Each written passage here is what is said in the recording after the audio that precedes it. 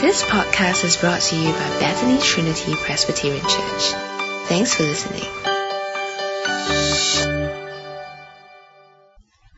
Well, hi everyone. If we haven't met yet, I hope that we get to over the next few days. It's great to be back among you, and I really mean that. It is good to be here. And when Mike asked me to talk about the resurrection, I was a bit thrown, I guess, really, because the resurrection is always something I'd struggled with a bit to do Easter sermons on, because strangely enough, I always thought there wasn't a lot to say about it. But as I've dug into the resurrection, I've found that there's so much you could say it's not funny. And like any good preacher, I have a tendency to say too much rather than too little. So there's going to be a lot of content, particularly in tonight's talk and tomorrow's. But I know you're keen and sharp and full of energy at 8 o'clock at night, so it'll be no problem as long as we all stay switched on. So how about I pray, ask God to help us, and we'll launch in. Heavenly Father, we thank you that we can be here together. As Wise already prayed, we thank you that we can think more about the resurrection, and we pray that you'll not just fill our heads with knowledge, but use that knowledge to transform us to be more like Jesus in the way we live our lives in anticipation of our resurrection. And we pray in Jesus' great name. Amen. Well, I don't want to kick off on a sad note, but I want to tell you the tale of two funerals. First funeral was for a guy I used to work for, Ken. Ken had only just retired, and it was very sad that he died so soon in his retirement.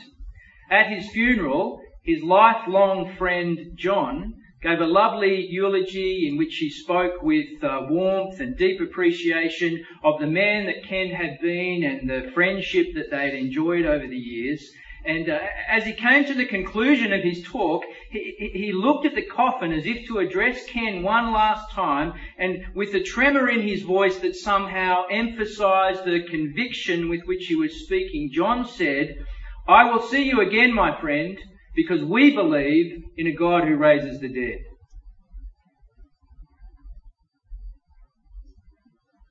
The second funeral was for the son of a friend of ours. Their 3-year-old son, Rory, drowned in their backyard swimming pool. The funeral was conducted by a senior member of one of the churches in Perth. And when it came time for his address, I will never forget his conclusion, or the climactic point that he made in finishing with a lie when he said, addressing the family of the boy who died, he said, "We have nothing more to give you but the love that's in this room. Don't underestimate how great that love is. We have nothing more to give you than the love that's in this room." It seems to me that the resurrection is the difference as to whether we live life with hope or without it. And the hope the resurrection gives is not just life beyond the grave, but the life beyond the grave that is lived in a world that is all that God intended to be, in a kingdom that will be everlasting, never-ending, eternal. But you can't have an eternal kingdom without an eternal king. And this points us to the importance of the resurrection of Jesus. Because the resurrection of Jesus is the coming of God's eternal king. The resurrection of Jesus is the coming of God's eternal king. Now, the coming of this king is anticipated in the Old Testament, in particular in the book of Daniel. And so I had planned to begin our session tonight in the book of Daniel, and you'll see that's reflected in your outlines, I think. But for the sake of time, it's going to be better if we just jump straight into Matthew chapter 24. And what we have in Matthew 24 and 25 is the last big teaching block of Jesus before his death and resurrection. And Jesus uses this last speech of his to help his followers understand what his death and resurrection is all about. And the way he does that is by outlining a timetable or a sequence of events that climax with the coming of God's eternal King. But before we dive in, can I just say that we're going to cover a lot of Bible territory in these last chapters of Matthew tonight. And some of you might stress about getting lost, especially if you're taking notes, or, the app you're using is a bit slow, or your thumbs are not very nimble. But can I say, don't stress. I'll read out most of the verses and just take them in that way maybe.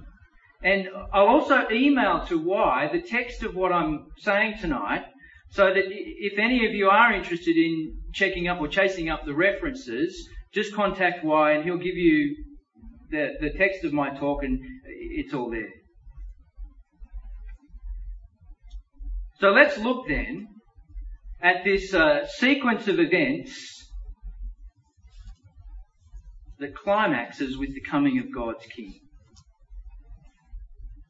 And as we turn to Matthew chapter 24, in verse 3, we hear the disciples asking Jesus, "Tell us, when will these things be, and what will be the sign of your coming and of the end of the age?" Now, this wasn't a rare moment of insight from the disciples when they were asking about Jesus' death.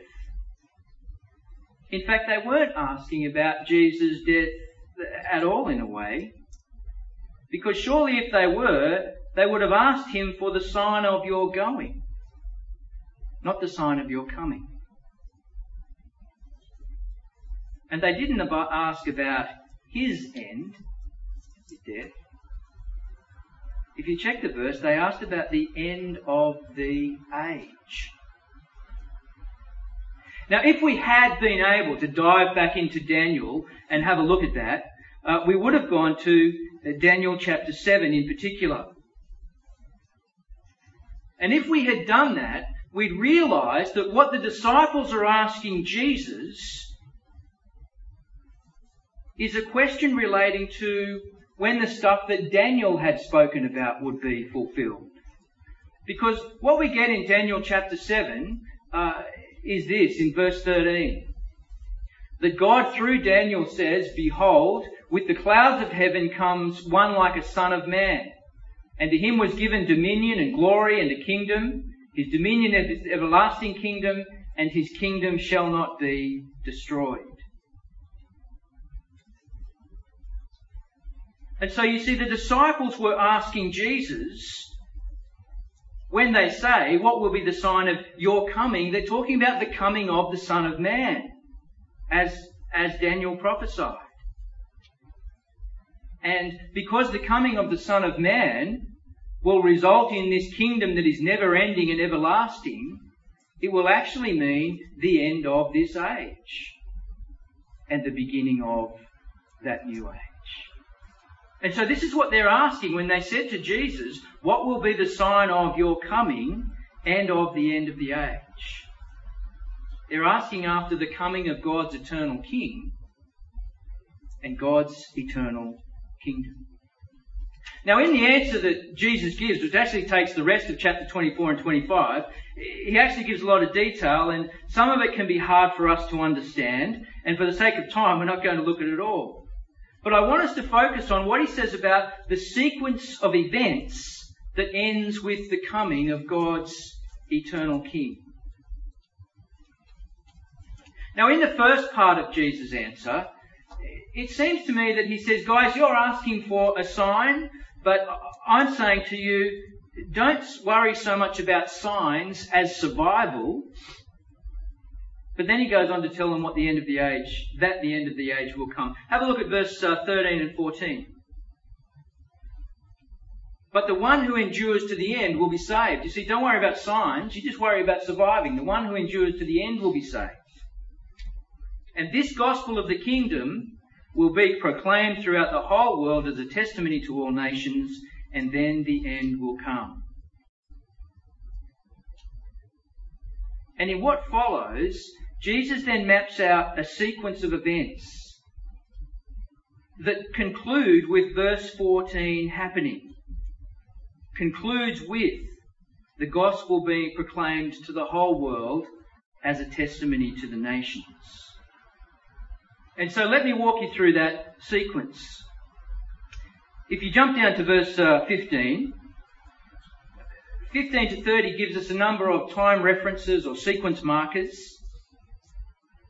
And so in verse 15, when you see, you see that's a time reference, when you see it. When you see the abomination of desolation spoken of by the prophet Daniel. Down then to verse 21. For then, at that time, another time reference, for then there will be a great tribulation or distress, such as has not been from the beginning of the world until now, no, and never will be. Daniel actually, if we'd looked at it, talked about the coming of the world's greatest ever distress associated with this king. But anyway, back to our time sequence, timetable, down to verse 29 this time. Another time word, immediately. Immediately after the tribulation of those days, the sun will be darkened, and the moon will not give its light, and the stars will fall from the heaven, and the powers of the heavens will be shaken. Then, at that time, will appear in heaven the sign of the Son of Man. And then, all the tribes of the earth will mourn.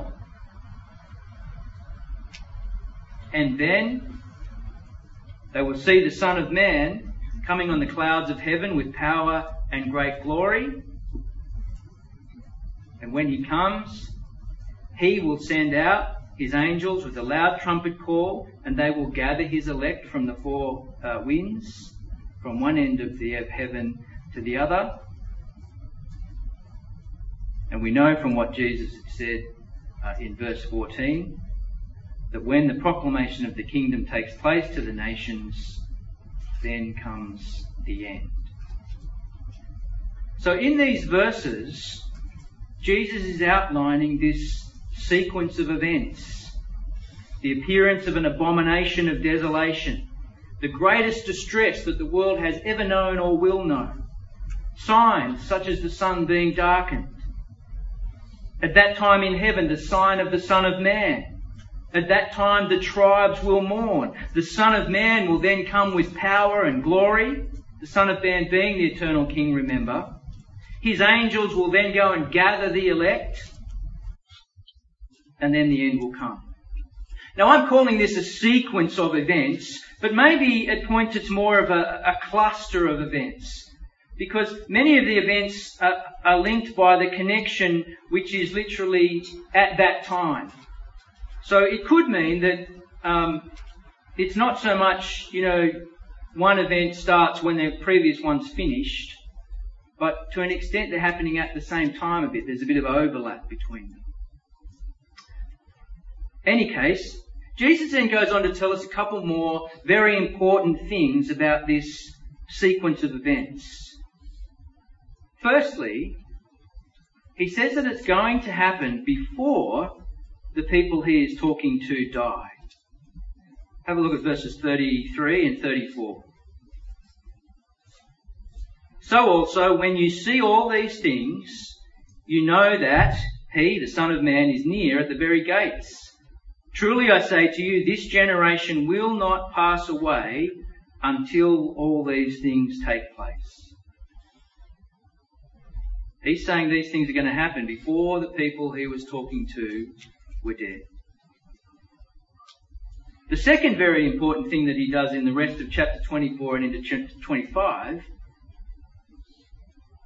is that he highlights the importance and the urgency of the disciples' situation by stressing that because no one knew exactly when this sequence of events would happen, the disciples needed to be on the watch for them, on the lookout for them. And so he says in verse 36, concerning that day and hour, no one knows, even the angels of heaven, nor the Son, but the Father only. Now, many people understand that as talking about the day of, the second coming. But I'm saying to you that in context, this is actually talking about the day of the coming of God's eternal King in the resurrection of Jesus. Concerning that day and hour, no one knows, not even the angels of heaven, nor the Son, but the Father only. But down in verse 39, it's going to come when people don't expect it. As in the days of Noah. They were unaware until the flood came and swept them all away. So will be the coming of the Son of Man. To verse 42. Therefore, stay awake. Now the word that's translated stay awake is literally the word watch. Therefore, stay awake, watch, for you do not know on what day your Lord is coming. Verse 43. But know this, that if the master of the house had known in what part of the night the thief was coming, he would have watched and wouldn't have let his house be broken into. Therefore, you also must be ready, for the Son of Man is coming at an hour you do not expect. And notice there how Jesus has focused our attention not just on the coming of the end, but the unknown hour when the end will come. He's brought it down to a very specific sort of focus. And again, lots of people understand this as talking about the second coming of Jesus, the return of Jesus. And of course that will happen. But remember that Jesus has said to these guys, 2,000 years ago, the stuff that I'm talking about here is going to take place before you're dead. So he wasn't talking about the second coming. He's talking about something else. Then as he moves into chapter 25, he begins with a parable in which people who miss the arrival of the bridegroom also miss the celebrations because they were not ready. And he concludes the parable in verse 13, watch therefore, for you know neither the day nor the hour.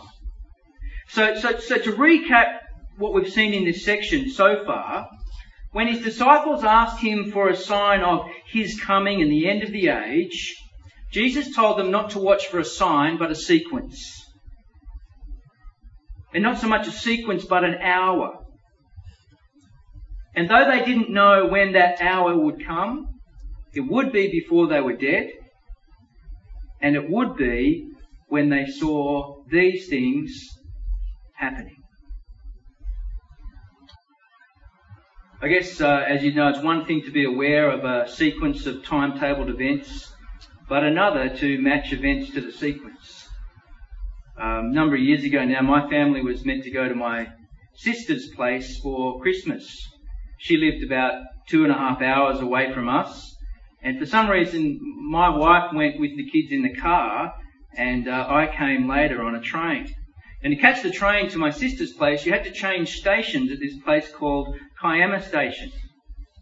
And of course, after an hour on the train when I pulled into Kiama, I had an urgent need to go to the toilet. And the urgency of my situation affected my ability to carefully watch the sequence of events that was spelt out on the train timetable. And I thought there was 10 minutes to the next train when in fact there was 1. So while I was in the bathroom, the train came and went, and I missed it. And the planned sequence of events thereafter didn't happen. But what Matthew's Gospel is very keen to show is that God so controlled the events that they did in fact follow the sequence that Jesus had made known. And so what we want to do now is have a look at the events that follow in the rest of Matthew and see that this sequence is fulfilled in the death and resurrection of Jesus.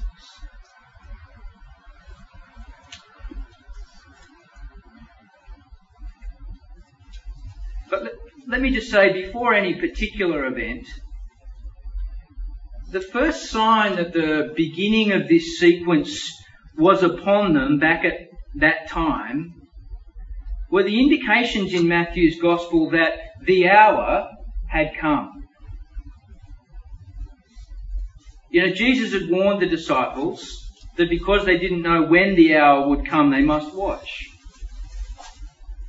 But things didn't look too good for the disciples' ability to watch when he took them with him into the Garden of Gethsemane in chapter 26.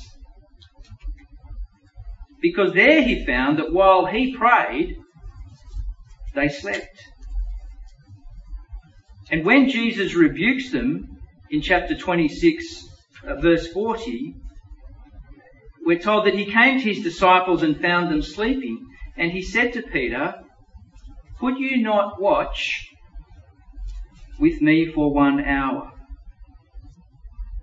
And I don't think he means there, could you not, sit up and keep your eyes open for 60 minutes?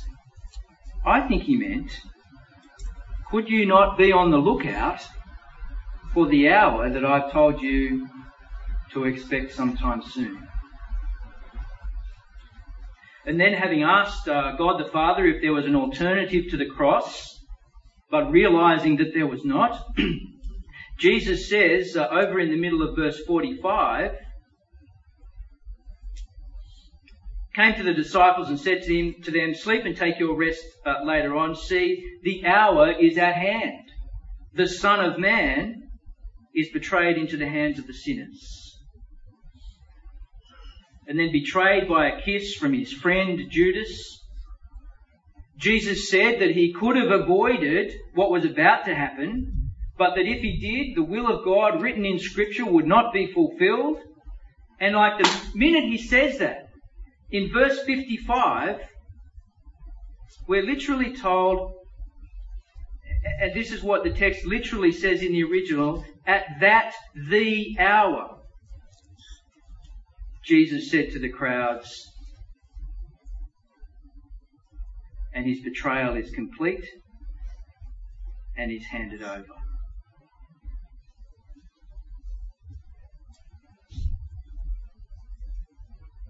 With the hour comes the beginning of this sequence of events. But I want to jump over event 1 and the abomination for a moment and think first about the tribulation or distress that was to be greater than anything the world had ever seen or would see. And I ask you, could there be any greater distress than when God's own Son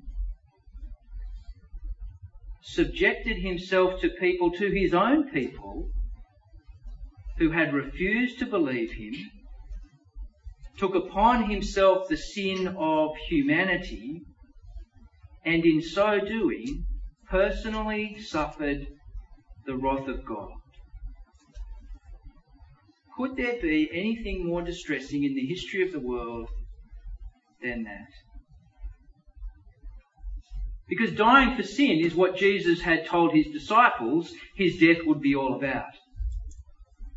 At the Last Supper, just before his betrayal, Jesus had said to his disciples that his blood would be poured out for the forgiveness of sins. But as sins were to be forgiven, justice demanded that someone bear God's wrath that sin deserves. Jesus knew it was to be him, and that knowledge caused him such distress that in the garden he prayed to God, not once, not twice, but 3 times, "My Father, if it be possible, let this cup pass from me." How distressed must Jesus have been to ask God if there was another way? Not once, but 3 times. And can you hear his distress as the events continue to unfold, and we get to chapter 27, and in verses 45 and 46, we're told that the hour stretches into the 6th hour, and then the 9th hour. And then Jesus cried out, my God, why have you forsaken me? This is the Jesus who all through his ministry had been saying to people, God the Father and I are like that. We are one. And here he is, forsaken by God. How distressing must that have been?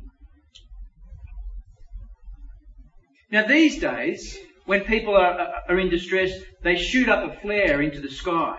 But we once spoke of distress beacons to show where people are in distress. And I think in this section of Scripture, Matthew lights up 3 distress beacons to help us see that Jesus was in the midst of the world's greatest ever distress. You see, having warned that the time of the distress would come, we read when Jesus was in the garden in chapter 6, in verse 37, taking with him Peter and the 2 sons of Zebedee, he began to be sorrowful and troubled. See, his distress began, Matthew tells us. Having said that when the distress comes, those in Judea should flee, 26 verse 56 tells us all this had taken place that the scriptures of the prophets might be fulfilled. That is the events of Jesus' betrayal. Then all the disciples left him and fled. And the third distress beacon, I think, is Peter. Even though he was of such courage that he had previously said he'd rather die than deny Jesus, even though according to chapter 6 verse 58, he followed Jesus when everyone else fled, and he was following at a distance as far as the courtyard of the high priest, and going inside with the guards to see the end. It's interesting, isn't it? But even though he had the courage to follow Jesus that far, this same Peter finds himself in a moment of such distress in verse 75 that we're told at the end of that verse that he went out and wept bitterly. Because he who said he would rather die than deny Jesus had in fact denied him not once, but 3 times. And what was causing this distress? It was that Jesus was in the beginnings, the middle of the betrayal, the arrest, the trial, the sufferings and the death that would see him bear the wrath of God so that we might know the forgiveness of our sins. Is there anything else in all of history, before then or since then, that could be said to be a time of distress greater than that? Greater than when God's own and only Son died to take God's wrath for humanity's sin.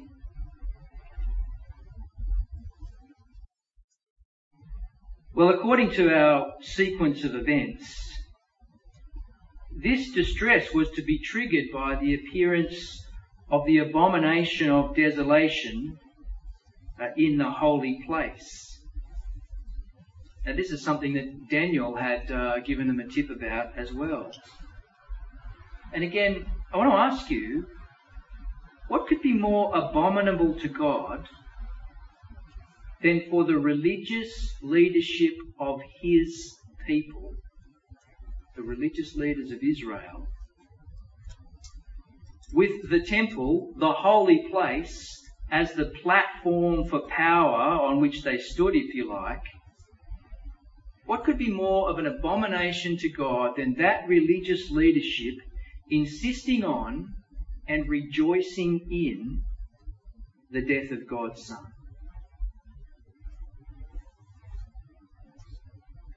The abomination of their betrayal and lies led to the distress of the crucifixion of Jesus. Next on the sequence, we're told that immediately after this, the sun will be darkened, the moon won't give its light, the stars will fall from heaven, the powers of the heavens will be shaken. And we do see some of these things and others like them over in chapter 27, in verse 45, when we're told that from the 6th hour there was darkness all over the land until the 9th hour. 6th hour by their reckoning was midday. This is 12 till 3 in the afternoon. Darkness over the land. Surely that's the sun being darkened.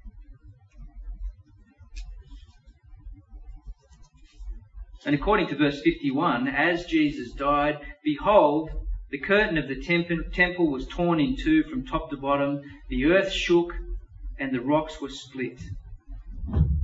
Not exactly the same signs that were mentioned in our sequence, but if we see them all as the same kind of imagery, then I think you can see that one fulfills the other, even if there's not an identical wording. If we go again to the predicted sequence of events, we're told that at that time will appear the sign of the Son of Man. Now what is this, the sign of the Son of Man? Back in chapter 20, when Jesus was on the road with the disciples, there'd been some discussion among the disciples about greatness. And Jesus had said to them in chapter 20 that the sign of greatness in God's kingdom is service and sacrifice for the sake of others. And that there is none greater than the Son of Man who would give his life as a ransom for others.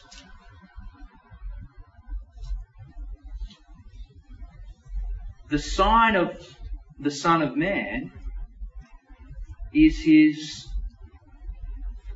untoppable service in giving his life as a ransom for others. And so as Jesus hung suspended on the cross, in the heavens, in that, weak sort of a sense, I suppose, giving his life for the forgiveness of others, surely this is the sign of the Son of Man, demonstrating not just his greatness, but he is the greatest in the kingdom. Again, back to the sequence that Jesus has outlined, and we're up to step 5, I think that is, where Jesus had said that all the tribes of the earth will mourn. Now, I concede that in the events of Jesus' death and resurrection recorded here in Matthew, there's no direct reference for that. Trust me, I look pretty hard to find one. But there's no direct reference there. However, what I did discover is that Galilee was originally part of the land given in the Old Testament to the 12 tribes of Israel. And in chapter 27, verse 55, we're told that as Jesus had just died on the cross, there are also many women there looking on from a distance who had followed Jesus from Galilee.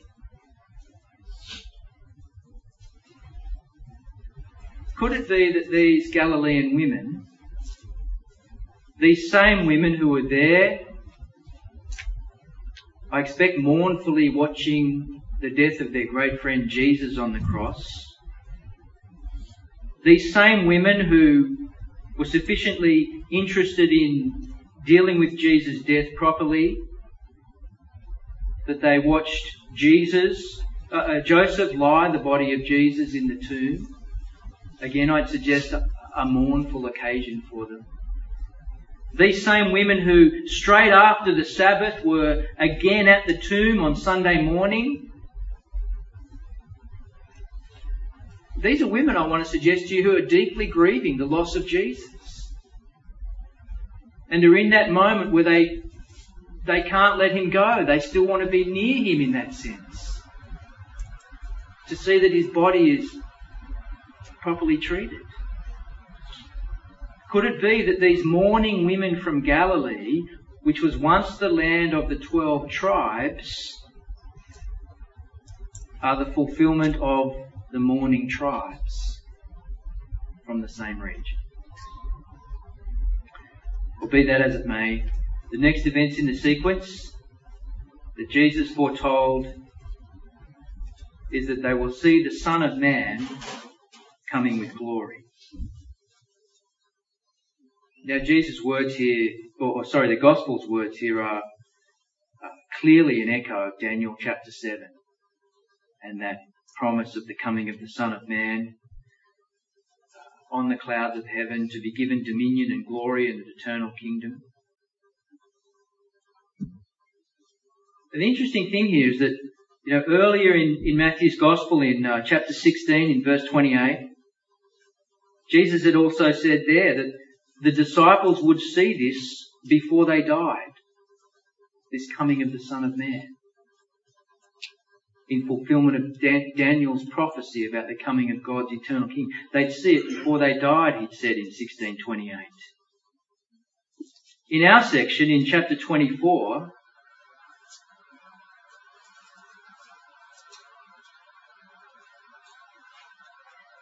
in verse 44, he had said that the hour that they were to watch for, the hour that had now come, was the hour of the coming of the Son of Man. In 26:64, at his trial, Jesus had said to the high priest, "From now on, you will see the Son of Man seated at the right hand of power and coming on the clouds of heaven." Clearly the language of Daniel. But from now on, Jesus said to the high priest.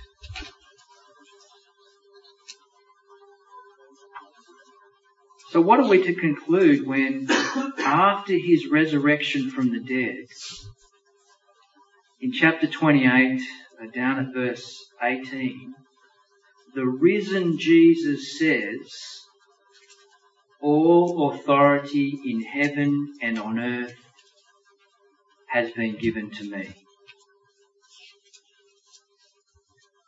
I have no doubt that we ought to conclude that the resurrection of Jesus is when the Son of Man comes, is given the power and authority of God's King in God's kingdom. The resurrection of Jesus is the coming of God's eternal King. In fact, I think we can say more than that. We can say that the resurrection of Jesus is the enthroning of God's eternal King. Because there's all these references on the way up to it. So from now on, you're going to see it. It's going to happen before you die. And suddenly the risen Jesus pops up and says, "Now I've got all that power and authority." The coming's happened. It happened in his resurrection. And so the last event in the sequence is when the glorious Son of Man sends out his angels to gather the elect from everywhere. And again, the Greek word that's been translated angels literally just means those sent to tell a message. And we find the glorious Son of Man, the risen Jesus, doing just this in chapter 28, verse 19, saying to his disciples, Go therefore and make disciples of all nations, baptizing them in the name of the Father and Son and the Holy Spirit, teaching them to observe all that I have commanded you. That is, how were they going to do it? They were going to proclaim the kingdom, the gospel, and initiate people into the Christian faith that way.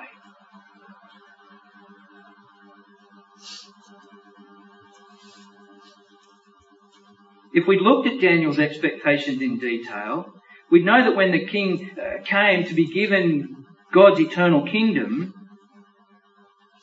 the king would then share his kingdom with the saints who join him in a resurrection life. So you get this verse in Daniel chapter 7, 18. The saints of the Most High shall receive the kingdom and possess the kingdom forever and ever. If that's going to happen, they have to be raised to an eternal life, which is something Daniel mentions in chapter 12. But they're receiving from this Son of Man, this King of God's eternal kingdom, they're receiving the possession of the kingdom too. He's sharing it with them. And is this not why Jesus sends out the disciples to make disciples from all nations? So that they can join him as members of the people of God who, we know in God's kingdom, will share the rule with him.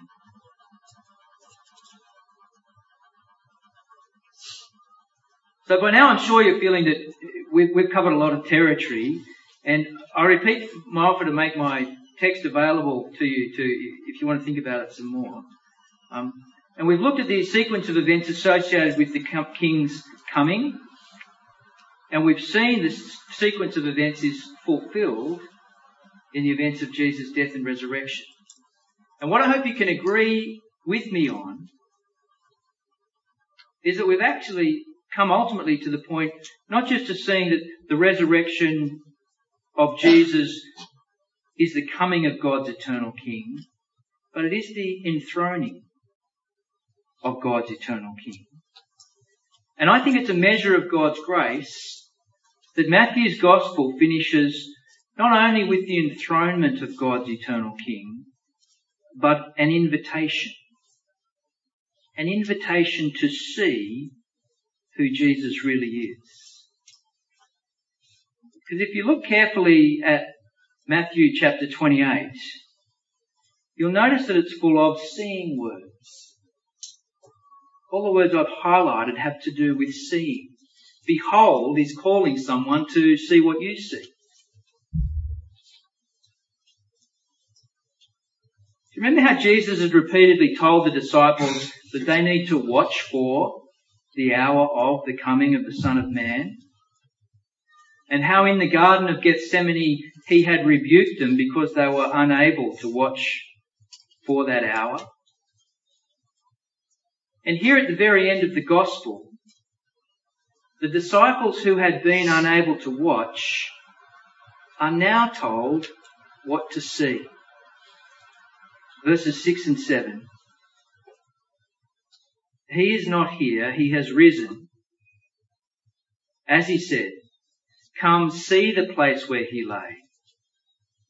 Then go quickly and tell his disciples that he has risen from the dead, and behold, he is going before you to Galilee. There you will see him. See, I have told you. How many seeing words are in those couple of sentences?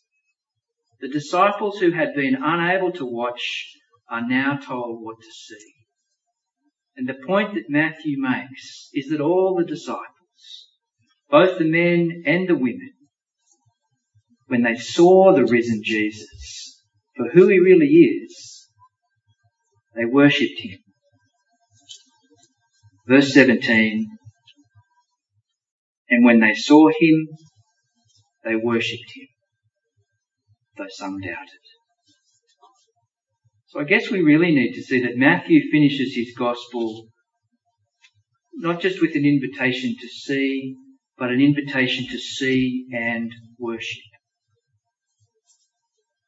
Because ultimately Jesus is not just the guy whose blood was poured out for the forgiveness of your sins. Jesus is the Son of Man to whom God has given all power and authority to be his eternal King. And who would have thought it but He wants to share the glory and even the rule of the kingdom with you.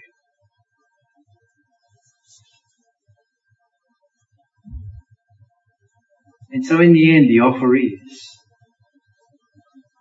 do you see who Jesus really is? And if you see, will you worship Him? Thanks for listening to this podcast brought to you by Bethany Trinity Presbyterian Church. For more information, visit us online at busypc.sg.